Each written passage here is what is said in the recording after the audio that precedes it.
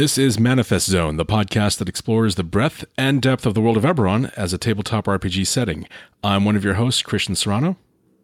I'm Keith Baker. I'm Wayne Chang. And unfortunately, Scott is not going to be able to join us tonight, but hopefully we'll be able to hear from him either in an upcoming Speaking Stone segment or in the next episode. So sorry you can't join us, Scott. We look forward to having you next time. So in this episode, we'll discuss using the various religions of Eberron in your stories and with your character. Before we get started, though, I want to point out there's actually two really good articles, Keith, that you wrote. One way back with the Dragon Shards articles on the Wizards Archives, and it's just simply titled Religion in Eberron. And then you also did one of your Dragon Marks Q&A things regarding religion, faith, and souls. Do you want to talk a little bit about those and what readers can find in that? To be honest, of course, since I've written them a long time ago, I haven't looked at them just recently myself, so I'm not off the top of my head on top of things.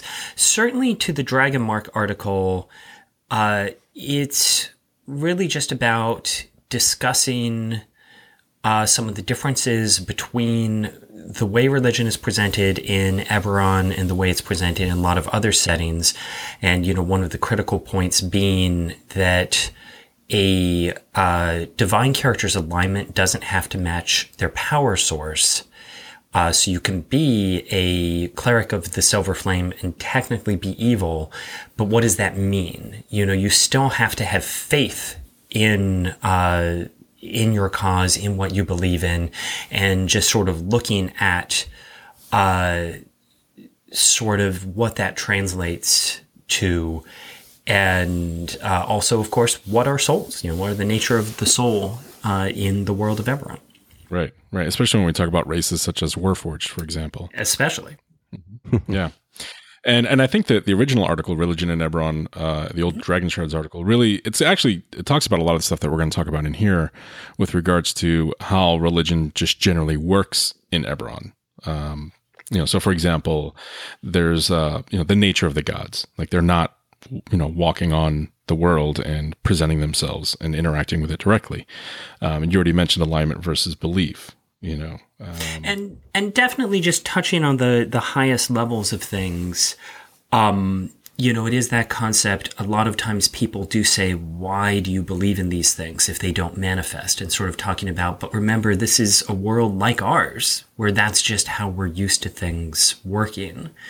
And also something we'll touch on later, but I know it's covered in that article, is, again, Eberron is a world in which the player characters are remarkable people, in which most people don't have the skills of a player character class. And so one of the things I know is covered in that article is the fact that most priests, when you go into a temple, they're not divine spellcasters. They're actually going to be experts trained in things like diplomacy, healing, insight.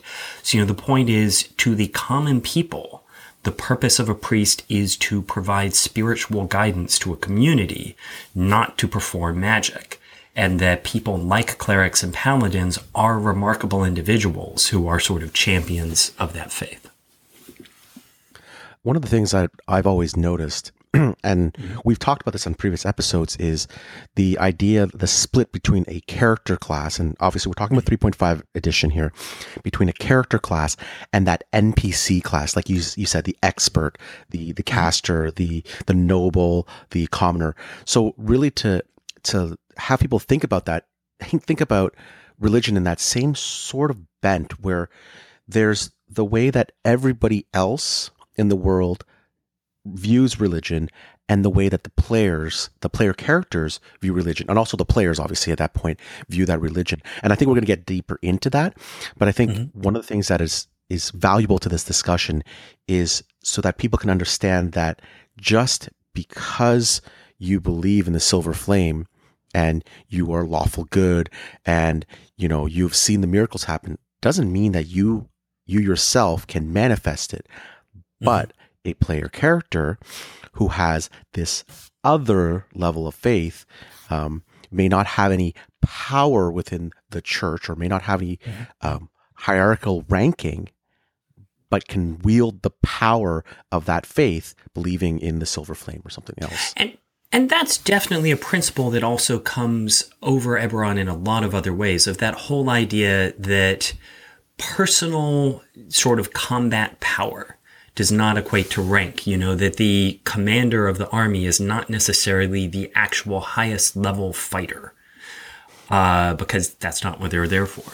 But focusing back on the subject, I will say that it was a conscious choice when we created Eberron to take a different approach to religion than in most of the other settings. At the time, Forgotten Realms was and is the sort of dominant setting, and the gods interacting with the world is a very critical part of Forgotten Realms. You get the Time of Troubles and stories like that. And to me, it's always felt like in a lot of settings, the gods ultimately just end up being big monsters. Once you put stats to a deity, that sort of limits them in some ways. And so with Eberron, we really wanted to say religion is about faith. Because again, if the gods just show up and walk around, if I can cast a spell and go and speak with one, it's not faith anymore. It's a fact. And we wanted to say that it's not a certain thing. You have to decide, even as a game master, do you think the gods actually exist or not? And divine magic exists, but you can't directly communicate with the gods. They don't directly take your powers away. And that does two important things. The first is it goes back to our principle of player characters being remarkable. There is no, Orion is never going to just step down and solve a problem, and that's part of, we don't have that sort of safety net. But the second is that it really means faith and religion become about how we see things. And this goes back to Eberron's general approach of shades of gray. There is no one absolute answer. And that means, among other things, good people can do bad things, and bad people can serve in good organizations. You can have things like heresies and schisms that don't make any sense in a world where you can technically just call a deity on the phone and say, can you clear this up for us? Which one of us is right? And in particular, taking something like the lycanthropic purge with the Church of the Silver Flame, which is something that starts out for a good purpose, but ends up causing a lot of harm to innocent people. And, we like that kind of story where part of the point is the sovereigns are never going to actually personally step in and say, you're doing the wrong thing in our name. And it lets us have more of that shades of gray, which to us is part of Eberron. I think one of the biggest ideas of this, we had in the previous notes, and I did want to bring it up, and obviously because I'm the guy that likes the Warforged, is that, there are Warforged that get powers from their faith in the Lord of Blades. But the Lord of Blades is a earthly creature. He's a Warforged, and he was created. But because I believe so strongly, I can channel some sort of divine power, and it's not coming from him. I mean, I think that's the most telling thing about faith in Eberron. It's basically right. That faith is your personal power, and like we mentioned before, that personal power is a lot more powerful in a player character than it is in even Mr. Archbishop of the church, who may not even be able to cast the spell, that sort of thing. Political power, wealth, yes, but personal, conviction. Yeah, exactly. And maybe it's exactly what Christian just said. Maybe that person's convictions are not quite as strong as you think these are supposed to be.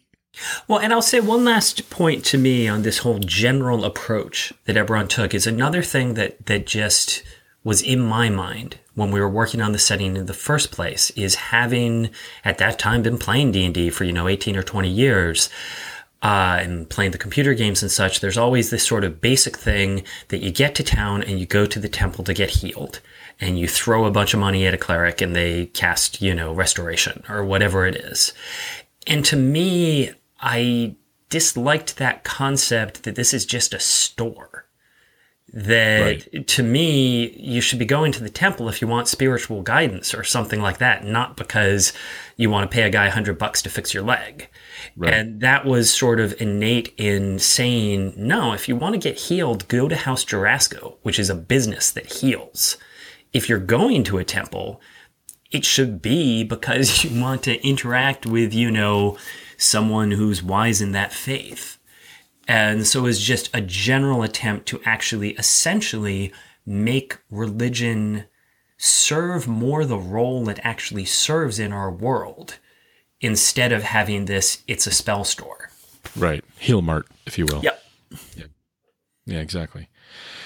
So we kind of touched on the sort of the twists that Eberron takes with religion. And one of the things I want to touch on is the sovereign host, because I think there's an interesting concept in the sovereign host in that you have the 9, but then there's also the dark 6, which in some ways it's represented as something different, but in others it's part of the sovereign host. What I find interesting is that just because you might pray to or worship the dark 6 doesn't necessarily mean that you're an inherently evil person. No, right? Absolutely. And this comes back to, let's take Sheshka, the Queen of Stone, in my novel of the same name, where it's calling out that, they worship the dark 6. And again, that doesn't make them bad. It's about, what do those values represent? What does it mean that you choose to worship the Fury or the Shadow? And taking the Shadow in particular, for the creatures of Droam, the whole point is they view the Shadow as essentially Prometheus. They look at it and say, well, when the Sovereigns created humanity, they basically kept all the cool stuff from them. But it was the Shadow who gave the Medusa her petrifying gaze, who gave the Harpy her voice. And frankly, you humans are kind of sad that you're sort of worshiping these gods who wouldn't even give you the awesome gifts that we possess. Whereas the flip side of that, you have the Shadow being presented generally again as maker of monsters, as a dark, scary thing. But to them, they're like, that's, he's the giver of gifts. Right. And even within, one of the other things about the Sovereign Host is it's presented very much as this classic pantheon with gods filling the traditional sort of roles of civilization. It's very easy to just embrace that as you might, a traditional pantheon in Forgotten Realms. But there is the point that it includes many smaller sects, like the Three Faces of War that include Dal Dorn, Dal Ara, and the Mockery, or the Restful Watch, which is a sect devoted to Orion and the Keeper, saying that the Keeper actually preserves the great souls of heroes on Orion's direction so they can return later. And so that's a point where, again, not only, it's not like, oh, you're inherently worshiping the Dark 6, but it's saying, well, there are places. When you're on the battlefield, sometimes the Mockery has a place. Right. And they all represent aspects of civilization. Yeah, and in some cases it could be, offering prayer to avoid, that. No, absolutely, and that's a general. We offer a prayer to the Devourer because we don't want the storm. It's basically in good times you're offering your prayers to Arawa, and in bad times you are asking the Devourer to leave you alone. Right.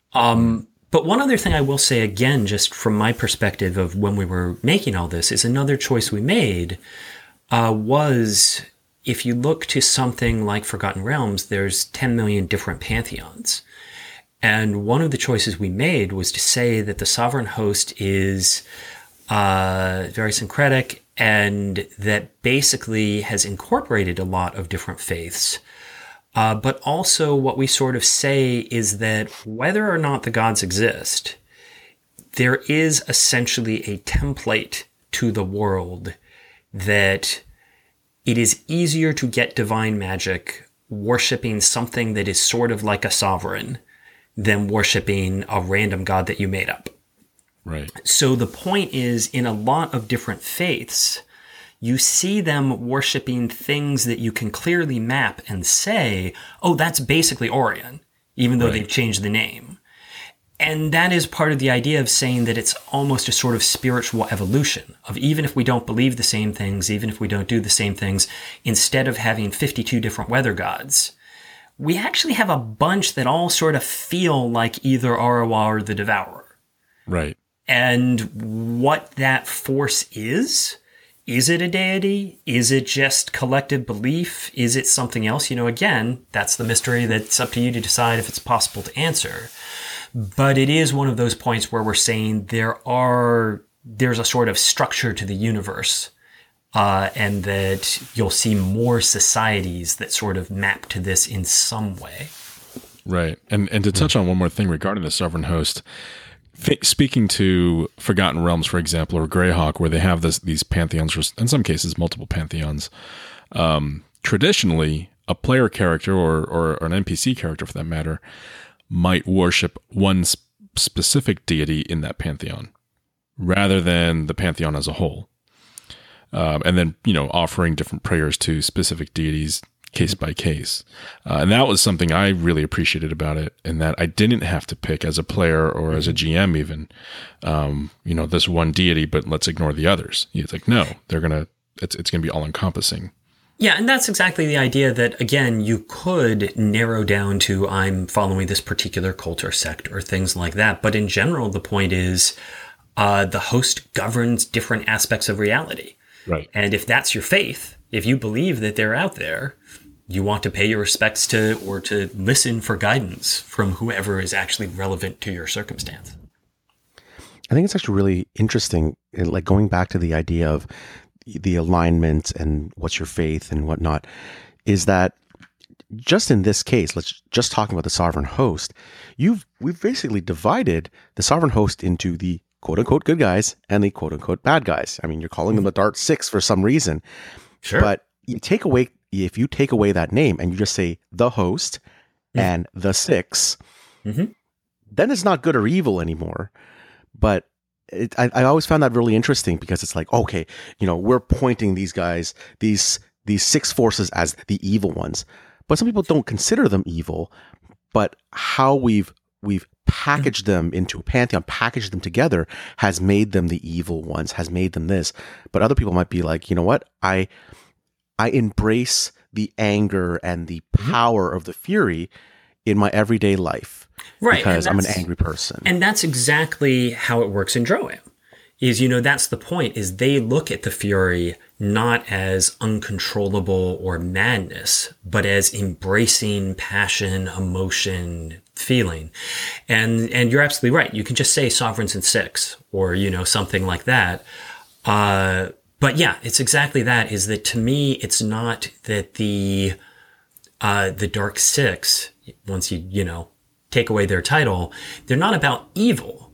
They are about things that are, to some degree, the darker aspects, the things that can frighten people. But that doesn't make them bad. It makes them part of life.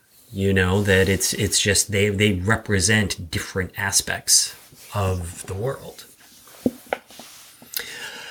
But shall we move on to, by comparison, I just jump in and say, the next one, basically you have the three major religions. You have the Sovereign Host, but the Silver Flame is one of the often misunderstood faiths. Mm-hmm. Yeah. And to me, the whole point is the Silver Flame unquestionably exists. It is a force of power that people draw on, and it is holding the overlords at bay. It is a thing that is out there. There is no question as that it exists, but it's not a god in the way that people generally think of gods. It's not an anthropomorphic entity. It doesn't have a solitary consciousness. It is a force made of the combined, souls, if you will, divine, energy, as this sort of well of power for people to draw on for this purpose. And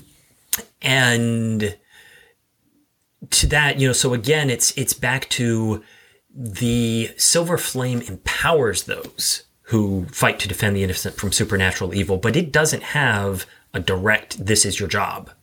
sort of thing. That's what humans and such apply to it.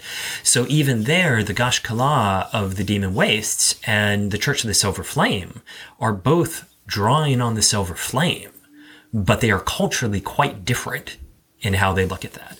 Similarly, you get the Arini and the Ternadal, the elf faiths, that they also draw on forces that exist. The Undying Court is the biggest example of an actual, so to speak, sentient divine force, a force that wields divine power. But again, A, they're not gods, and B, it is not like there is an individual undying counselor who personally decides to give your cleric power. Right. Instead, again, they are sort of the source of this gestalt of powerful spiritual energy that the cleric is drawing on. But basically, both the Undying Court and the Silver Flame are the sort of, these are power sources we know are there, but they're not gods in that traditional way. And of course, the Blood of Vol, the other misunderstood faith, it basically asserts that we all have the potential for divine power, that divinity is within us, but that basically the gods afflicted us with mortality so that we could never attain it and never rise up to their level. And so if you're, following the Blood of Vol, you actually believe that your power is coming from within you. You are your divine power source. Right. Divinity within. Yeah. Mm-hmm. I think one of the things, definitely when I started playing Eberron and coming from a more traditional, D&D pantheon, as soon as you step in and you look at all these different religions, not only are you, I'll be honest, not only are you confused, but you're like, how do I approach this? And, it's almost like if I could ask the creator of this setting how this worked. But honestly, obviously, you wanted to come with a different approach. And it's a very, very different approach from a traditional fantasy setting. But all of a sudden, there are so many different approaches. What was the thought process that kind of went through your head when you said, okay, we have one set that's a little more pantheistic. We have one that's a monotheistic, non-human force. But then we have people who believe that you are divine, but don't believe in gods, or gods are evil. And then you have ancestral worship, Like, how did it all come about? Like, how did you mesh that in? Well, to some degree, part of the point is that while it's a bunch of different approaches, another alternative, which is what you see in a lot of things, is let's have 6 different pantheons. And one of our choices here was to say, well, the sovereign host sort of fills that broad role. If that's the kind of god you're looking for, here's your source for it. And then the Church of the Silver Flame is more almost, I always like to say they're more like the Jedi Knights, where the point is, again, they've got this force, they've got this thing that gives them power. They're out there trying to do good. But at the same time, it's not like the force ever personally comes down and does a thing. And so to me, it's sort of saying, take your basic approach. Do you just sort of believe in gods and pray to them when you want them to do a thing? Do you just have divine power sort of helping you out? Or to me, the whole point of the Blood of Vol was very much just the classic question, what just God would allow death and suffering? And the idea that they take that question and say, we don't have an answer. Therefore, if the gods exist, they must be against us. And that they're sort of, this almost, the point is they're not atheists because they think that there could be gods, but if they do, they don't like them. But it's sort of this aggressive anti-god approach in a world in which there is divine magic. Right. Like if that makes any sense. Yeah. And so to me, those are the big 3. Those are the primary, even though the Blood of Vol is vastly sort of less popular within the world. To me, in terms of approaches, those are the big. Sovereign host is your pantheistic traditional force. Silver Flame is essentially I fight for good, I'm strengthened when I battle, and the Blood of Vol is the sort of cynical, bitter, the universe is against us and all we got is each other. And to me, that's three very solid but very different approaches. And then beyond that, we do have the Path of Light, the Cults of the Dragon Below, which are your classic Lovecraftian crazies. We mentioned the Lord of Blades. Another concept is the becoming god, the idea that the Warforged want to basically build their own god. Again, different ways of worshiping the Dark Six. There's all these other sort of lesser approaches. And what we've always said is, hey, you can make up your own faith if that's what you want to do. But I liked having these sort of three very distinct, this fills generally the roles people might be looking for, if that makes sense. Mm-hmm. Yeah, and the Becoming God came about later in 3.5 with Faiths of Eberron, correct? That's true, which I didn't work on. So the Becoming God isn't actually me. Some people have said, tell me more about the Becoming God. And I'm like, wish I could, yeah. And this also comes back to the point that with the Cults of the Dragon Below, it's the same way that some of them can worship overlords, but that doesn't make the overlords gods, and it doesn't mean that the overlords are actually personally granting them power. It's just flips back to some people can worship the Lord of Blades and get power. Right. Exactly. And this all comes back to ultimately, that's what the Blood of Vol says, is your power isn't coming from the gods, you dope. Just the fact that you are praying to the Silver Flame and doing something, I'm praying to me and doing something. And they're saying it's the same thing. You're just deluding yourself and not recognizing it's your own power. Right. And like I said, my intention has always been that that's up to the game master. To really decide, that we're never going to actually say whether, who's right, if you will. Mm-hmm. And I think we're going to actually do a deeper dive into Cults of Dragon Below, possibly for our next episode. Yeah, I would love it. But one thing that I wanted to touch on briefly about it is that upon first reading, people often mistake it as a singular thing. Yes. But it's not. It's actually, there's different subcults worshiping different ideas and different, beings or creatures and such. Yeah, the point is definitely it's cults plural with the S there, and that the Cults of the Dragon Below, the idea is that's not what they call themselves. Right. You're not going to say, I'm a cultist of the Dragon Below. It is basically what the rest of the world lumps together. Anything that sort of vaguely looks like this, well, that's a Cult of the Dragon Below. Mm-hmm. But they're very diverse. Right. So let's. Go ahead, Wayne. I was going to say, just we've mentioned a couple times talking about a direct role in your campaign. Mm-hmm. I figure that's a great segue into our next section about talking about GMs and how to run your campaign.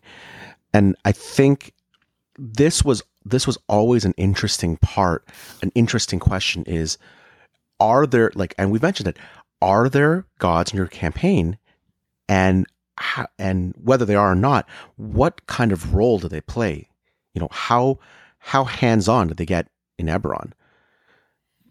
And that's, again, definitely, one of those questions that there is no right answer to, from my perspective. It's, again, what is the story you are telling?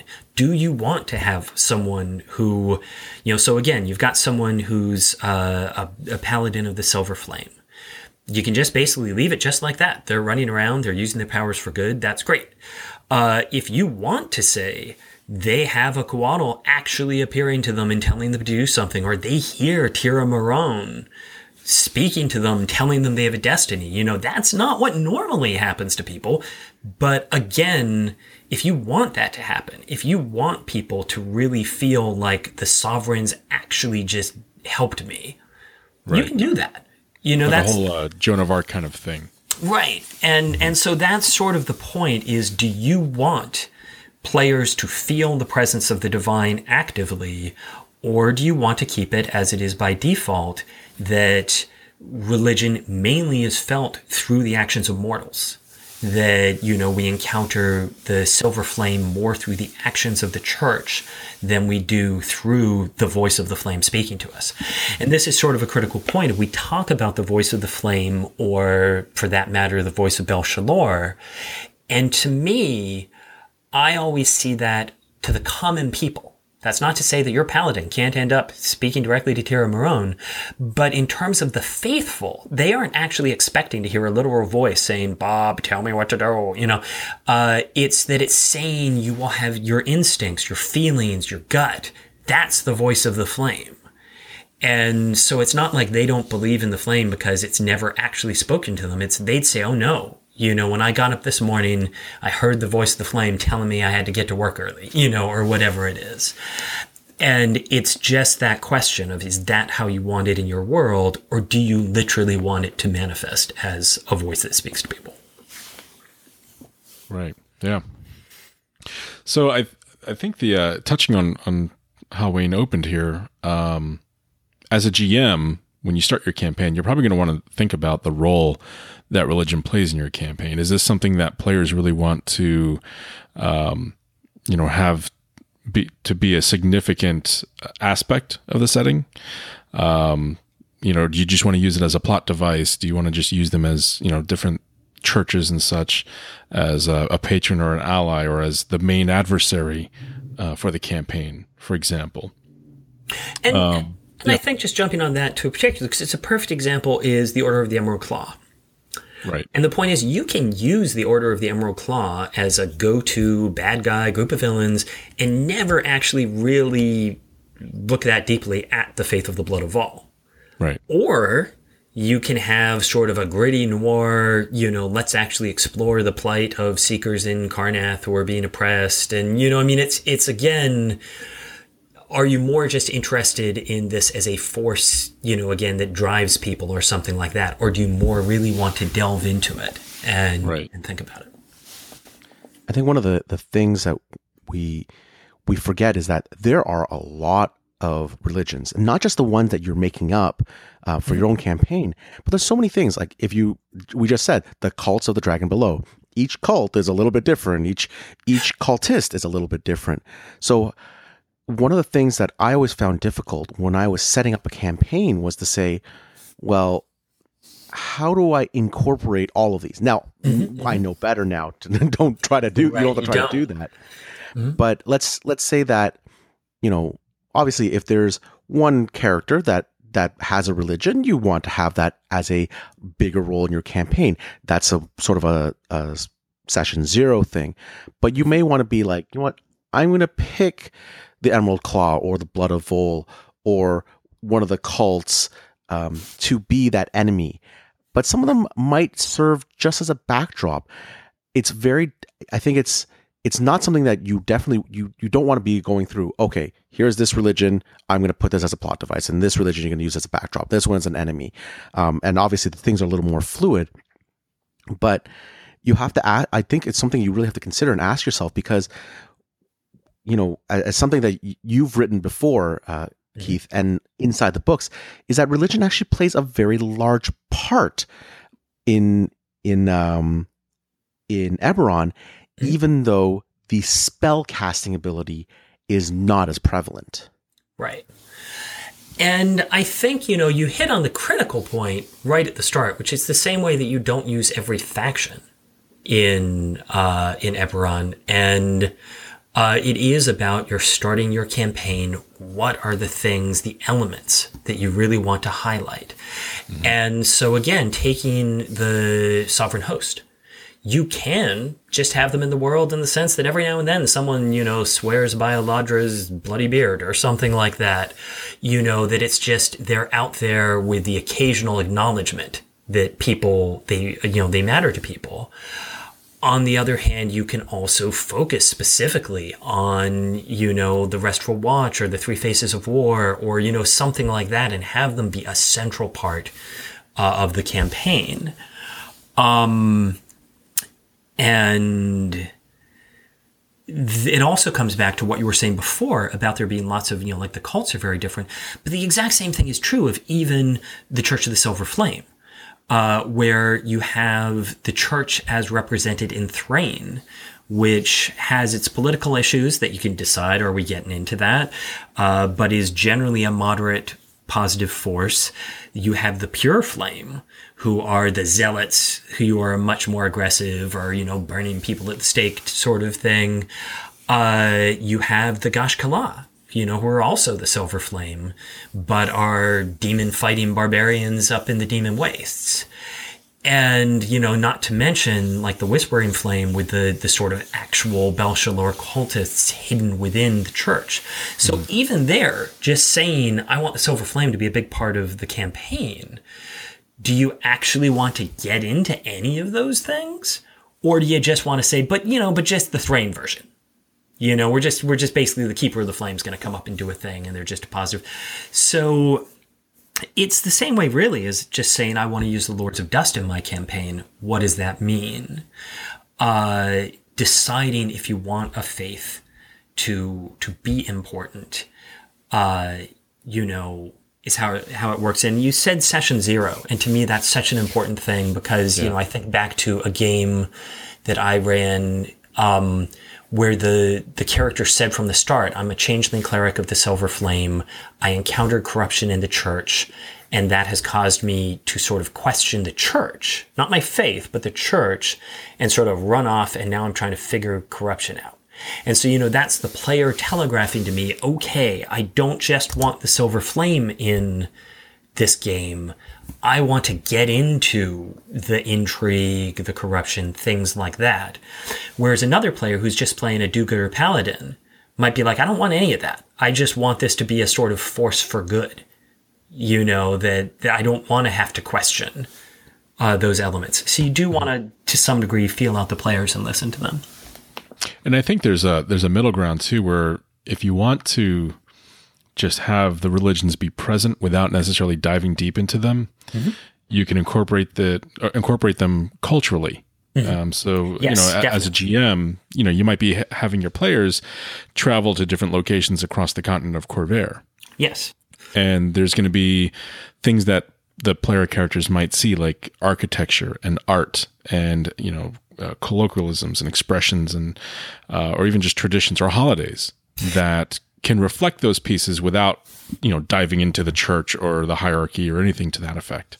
And that's a perfect example to me of Droam, again, with the conversations we've had. And as it comes up in Queen of Stone, is the point is it doesn't get deeply into the religion of the Dark Six. It doesn't have the shadow actually affect the game. But at some point we just acknowledge, these people worship the shadow and see him as a positive force. And that it's just, this is a way in which their culture is different. And this says something. Likewise, a point to me about Karrnath, if you're running a campaign in Karrnath or setting it there, is you do have this interesting point that the state embraced the Blood of Vol for a period of time during the war and then dropped it. And to me, it's like, so you're going to see sort of this more Gothic architecture that sort of reflects that particular period, but has now been dropped again.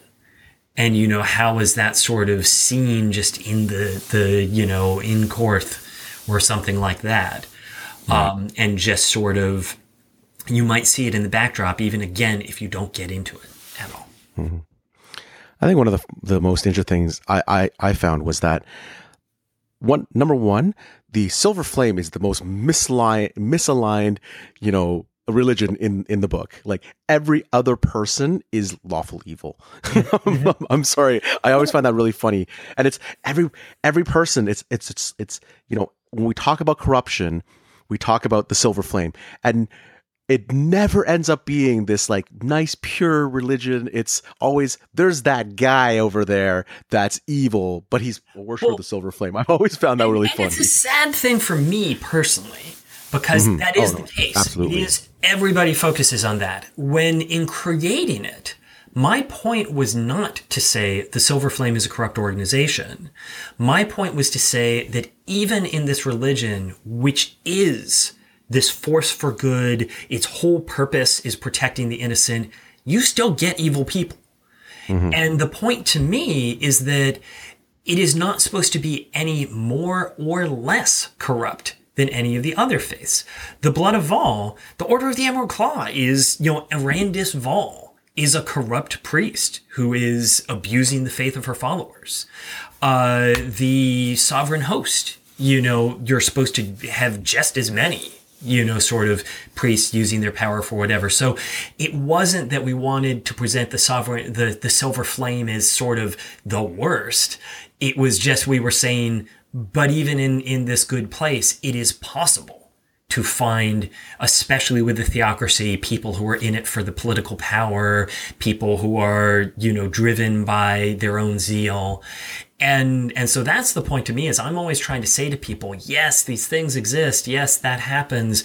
But that overall within the world as a whole, this is still a faith whose followers, the casual followers in the villages of Thrain, the point is, if they've embraced this faith, it's because they believe in protecting the innocent, in showing compassion, all of this. And this comes back to me as a general point that goes to all of the religions in Eberron, is to me, the reason a religion thrives is that in some way it builds a community or has values that draw people together. And, this is the whole point of the Blood of Vol, is saying, well, the Blood of Vol thrives because it basically says the universe is against us. All we've got is each other. We've got to stick together and take care of one another. And so that people look at it as this dark, evil, grim faith. And I'm like, yeah, but if you're in it, it's actually something that draws you closer together. Just like the Silver Flame is protect the innocent from supernatural evil, which is a very real thing in Eberron. And then, approach human evil with compassion, try to draw people back to the light. And so part of the point is saying all of the major religions have something positive to them, but then all of them have, whether it's the Pure Flame, whether it's the Emerald Claw, whether it's, the Worm Ascendant, all of them also have people who are human and who are basically interpreting the faith the way they want to interpret it, and using it as an excuse for what they want to do. Right, based on their own experiences, their own flaws, or whatever it might be. Yeah.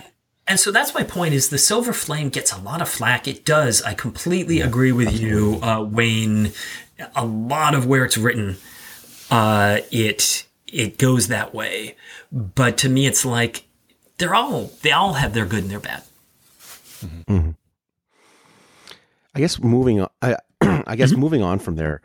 Now we've talked a little bit about these religions and how GM's going to use them. Let's talk about the players. I mean, to play a divine caster, divine character in Eberron is not the same as doing it in a traditional D&D game. There's some similarities. Obviously, you're still casting spells, but there's a different examination of. To me, I believe there's a different examination of faith, because the source of your power is not a deity. It may be that you believe in a religion, but the source of your power is your own personal faith. Just like a wizard, in one way, a wizard learns how to channel something.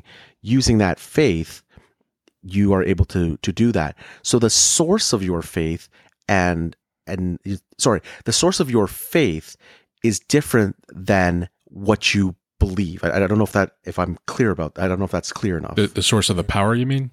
Yes, the source of your power, which is your faith, is different than the belief that you have.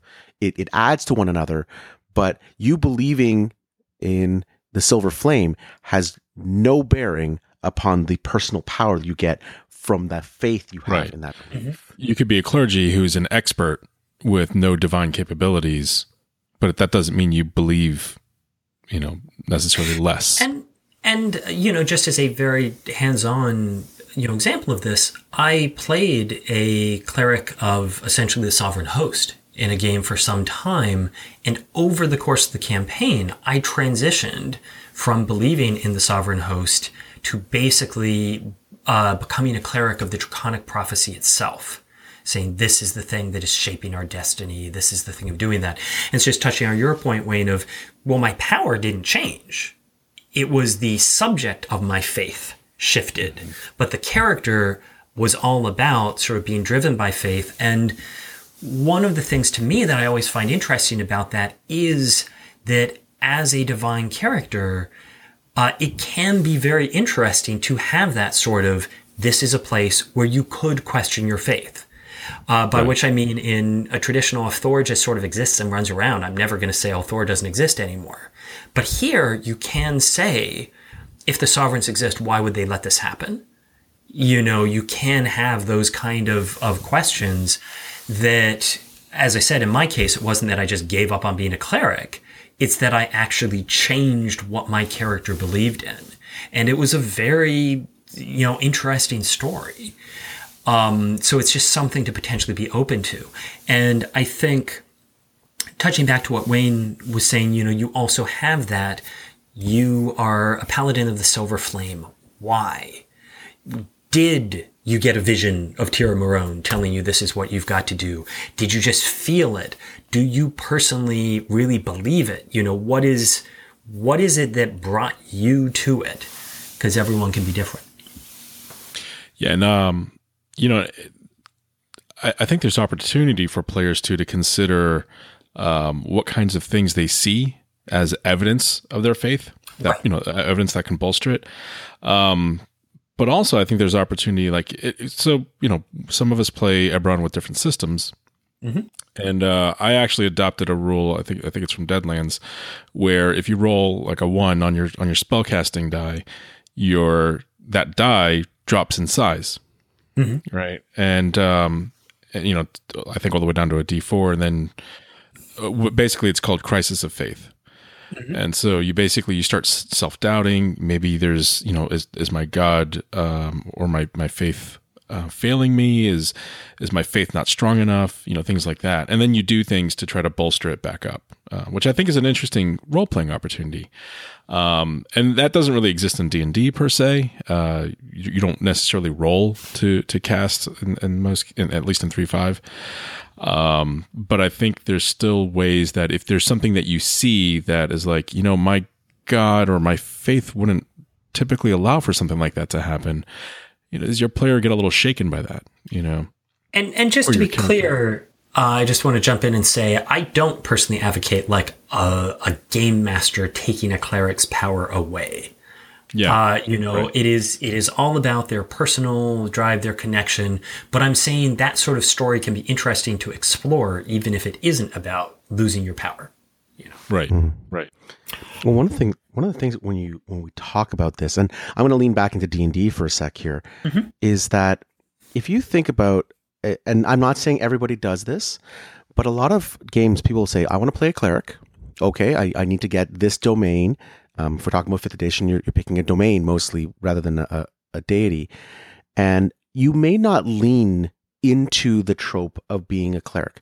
You may not lean into the trope of faith and belief. And it may not be people's wheelhouse. It may not be something that you want to do. You may just want to play cleric. That's perfectly fine. Absolutely.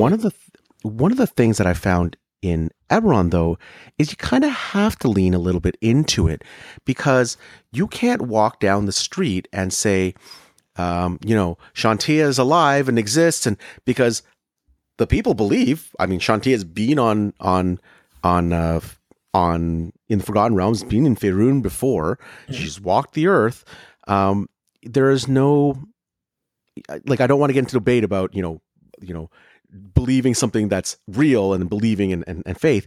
But if you don't know if something exists, if you can't prove something exists, how much can you lean into that faith and play into that trope, play into that story in that case? Because you saying, that storm is Talos. I'm going to Forgotten Realms, guys. Right. Sorry. That storm is Talos. That's that. And you pray to Talos, stop the storm. When it happens, you're like, yes, all right, that worked. But the storm might be happening. You go, maybe that's an effect of the Fury, or maybe that's someone's faith acting out. You can really lean into that where there is that level of uncertainty, and you can see the next person over, picking on the Silver Flame for a sec, you're a paladin of the Silver Flame, lawful good, you're going to go and smite this guy, but he's also a paladin of the Silver Flame. He's wearing the dark armor, and he says, I have to be, vengeance against everything. You're like, whoa, wait a minute, this is completely different. No, absolutely. And, this is, of course, one of the points of the sovereigns are the ones who say, well, the storm is either the work of Arwa or the devourer. And that's when, you can offer the prayer, but, if it still happens, apparently it's the same way that you can pray that you make a foul shot and then it doesn't happen. Mm-hmm. The Silver Flame, the Blood of Vol, they don't claim that their gods do everything, if that makes any sense. If something, again, as I was saying, the Blood of Vol is about why do good things happen and bad things happen to good people. The Silver Flame says the Silver Flame doesn't have the power to stop bad things from happening to good people, but what it can do is give you the power to try and stop them. It's still dependent on those who believe in it. And so, in some degree, the sovereigns are the ones that it's the easiest to say if they are truly present. And that's where I sort of say a lot of times it's not, as a believer of the sovereigns, it's not that I feel Dal'Doran's going to personally appear and win the battle for me.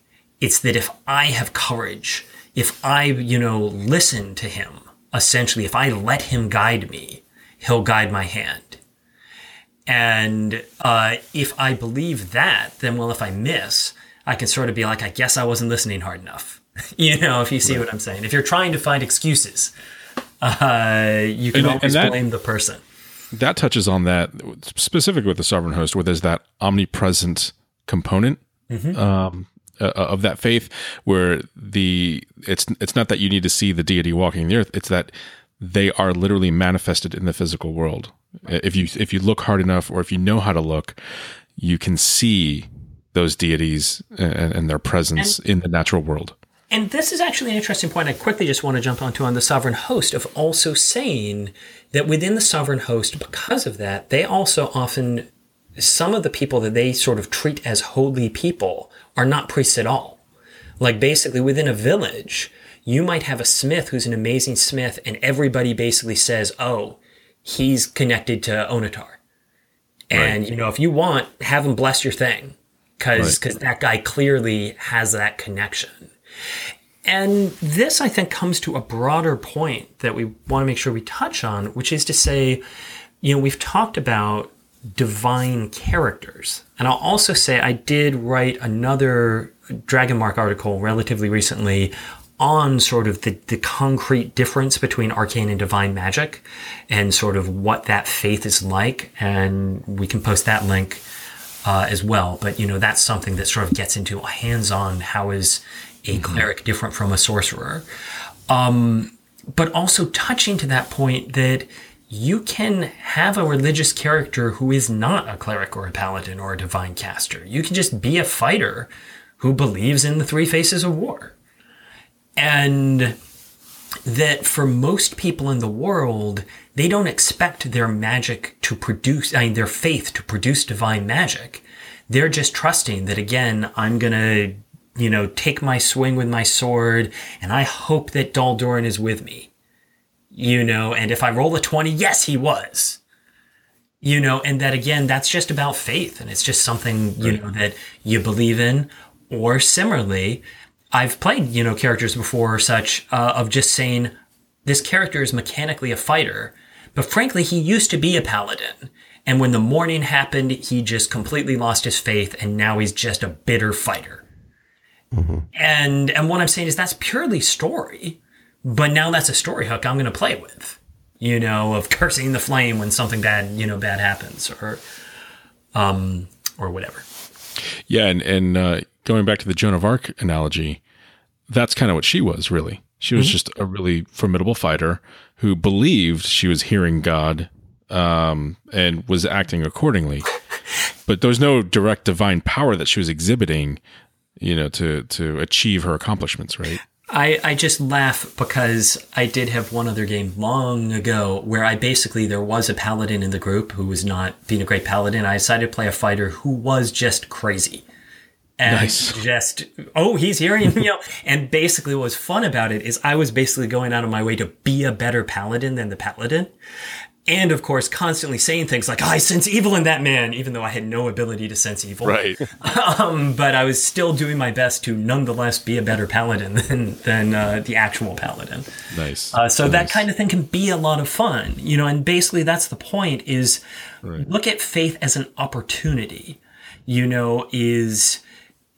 is this something that you can find a character hook in, that your character believes they have a divine destiny, or they have a connection to a particular church, or they, are driven because of, they just believe in the cause of the Silver Flame, even though they are not a divine character. Right. Like a Kalashtar Scion worshipping the Path of Light. Or following the Path of Light. And that's the point is, the Path of Light, most Kalashtar are not divine casters at all. And even a Kalashtar priest doesn't have to be a cleric. They might be a scion, but that's still saying they still believe in the principle of what the path is about. And so definitely a lot of times I find people just don't even think about religion unless they're playing a divine caster. And the point to me is that there's a lot of great hooks. Whether it's I'm the crazy zealot to the, just I'm the person whose life was ruined by followers of the pure flame. And, or all the way, as I said, to the guy who did the whole thing of I want to try and make this better. I had another guy who was a paladin, who, was the Karnathi guy who was basically like, first, I'm going to overthrow Caius, and then I'm going to realize I need to fix the Blood of Vault itself, the Order of the Emerald Claw. But that character could just as easily have been a fighter, just a Karnathi fighter who believes in what the Seekers are about. Wayne, did you have some thoughts, or? Yeah. Well, it's actually interesting because what we're kind of getting into now is talking about how does your character interact with the religion, the established religion that he or she is part of? Sometimes, and we're going to talk about the established religions. We're not going to talk about something maybe you've made up, or the cult of the dragon below, because every cult is going to just go try to kill each other. Mm-hmm. But now you've established the fact that you are part of a religion, and that does mean something in Eberron, because even though the faith and the religion for a player character might be a separate thing, now you have to deal with the fact that you are channeling the power of the Silver Flame, but that guy's your archbishop, or you are a believer in the Blood of Vol, but that Emerald Claw guy says, no, you have to do this. How does that, how would your character kind of react to that, or how do you think most characters are going to react to that? No, and I think that's, it's very interesting. There's a very interesting question. There's a lot of ways you can explore that. To me, this reflects also on some of our discussion about the Dragon Mark houses. That again, this is more than just your character. If you're a Templar of the Silver Flame, you're part of this big force in the world. And the question is, are you trying to advance in rank, or in recognition? And to me, whether it's a druid sect, whether it's the Silver Flame, three sort of very high level approaches I take to that are, one simple one is you are an agent, of that entity. I am actually, a cardinal has sent me on this mission. I am not only a paladin of the Silver Flame, I am a Templar. I sort of fit into that hierarchy. And again, that does mean if the cardinal tells me to do something, well, if I don't do it, I'm breaking my structure. But it also means I can go into a town, go to the local Church of the Silver Flame, and expect to, be recognized sort of with my rank. A second option, which I think is more typical for player characters, is sort of the free agent approach. So it's, I'm a druid.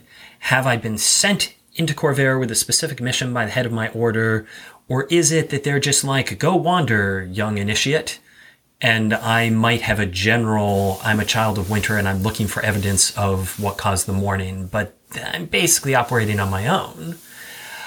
And then the third approach, the excoriate, if you will, is essentially the heretic, is to say that either I am actually sort of kicked out or against the primary institution, or I've just never actually had any connection to it. I am a paladin of the Silver Flame, but I'm the person who Tira Marone visited me as a farm boy, and I have never actually learned any of the standard rules, or I don't even know what a cardinal is. I just am channeling the Silver Flame. And I think all of those different approaches, they all offer you something different from story. Do I have the organization to fall back on? Or is the organization something that is actually now in some ways an enemy? Or do you just walk that middle road and be like, oh yeah, I get along with folks, but I don't have a specific purpose or, foe, as it were? Right. And, to touch on that, how you play the relationship that you have with your church or with your faith and such, can really, it could be a boon in the game because that church can be a resource, or the people can be a resource. It can be a hindrance depending on what, say, the local community outlook on that religion might be. But it can also be a source of conflict with regards to what personal lines do you draw? Yes. In contrast to what that church, for example, might be asking of you. No, and again, I find those to be so interesting. One thing I will say, both here and in some of what we've talked about previously, is also don't feel you have to get all of this sorted out before your very first session.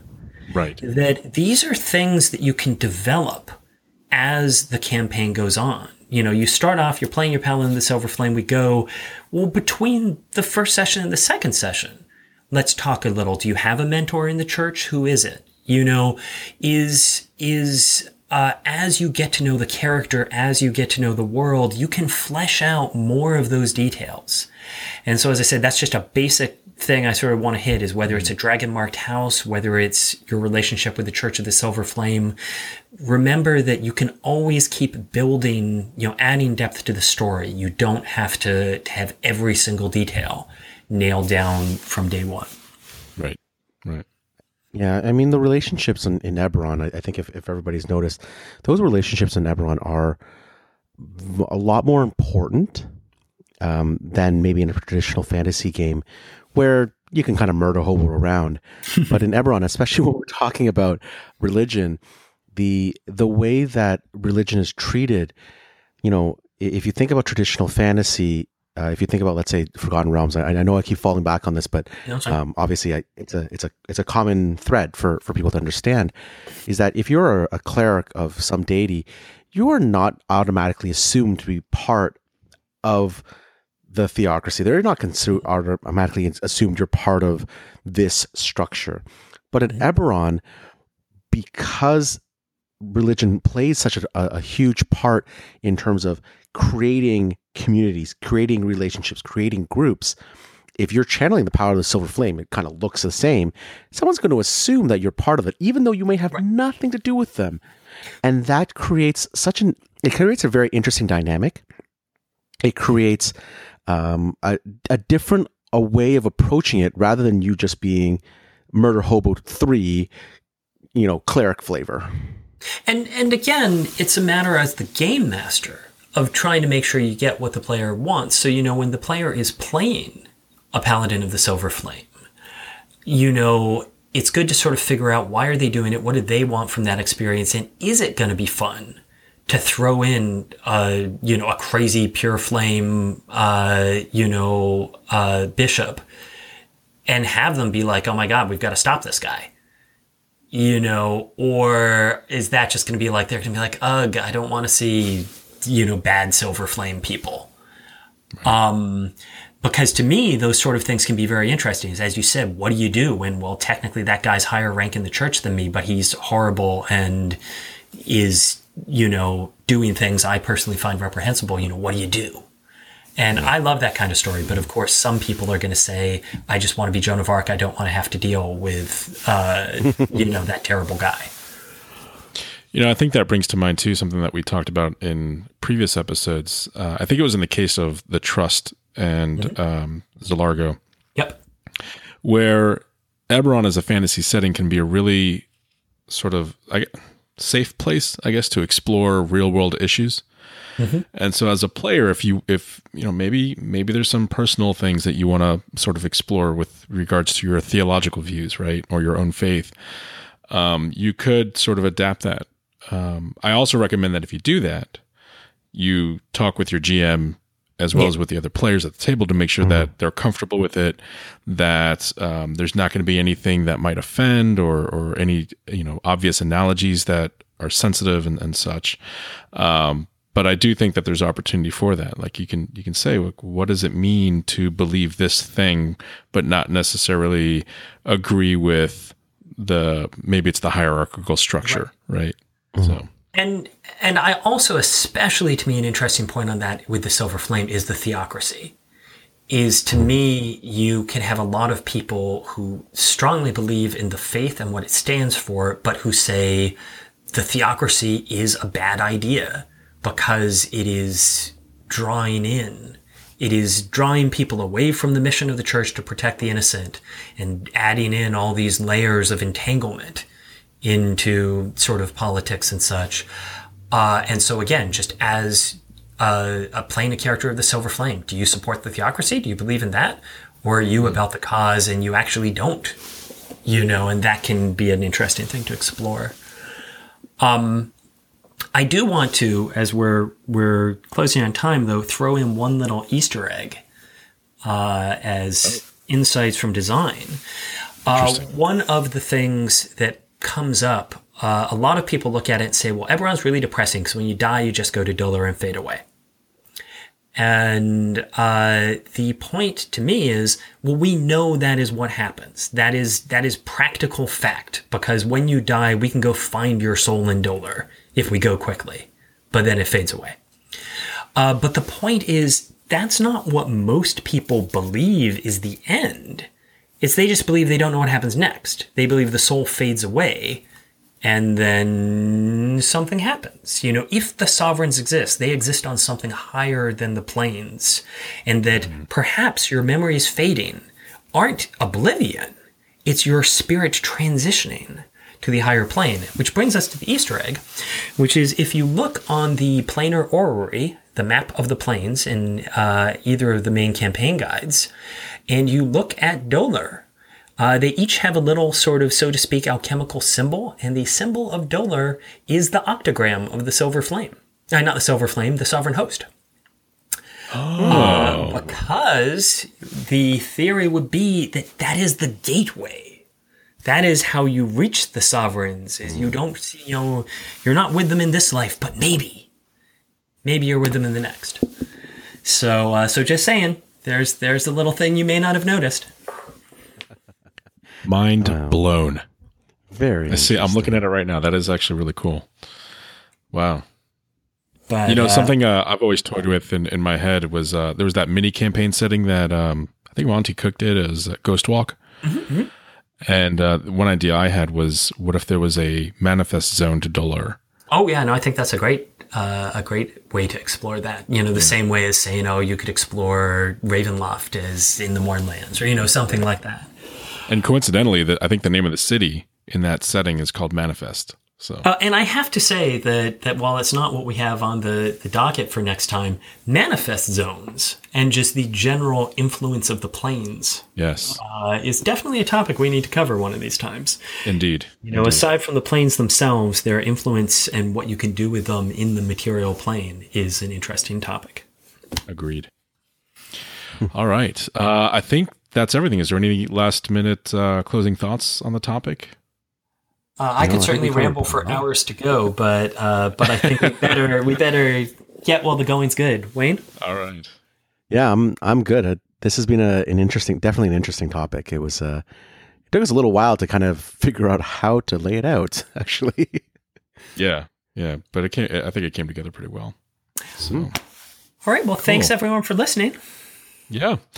Be sure to visit our website at manifest.zone, where you can find subscription links to our show. You can post comments on an episode, find links to our Google+, Twitter, and Facebook pages. And whatever option you prefer, just let us know what you think of the show. And join us next month when we talk about the Delkir and the cults of the Dragon Below, and the various cults of the Dragon Below. So until then, keep exploring.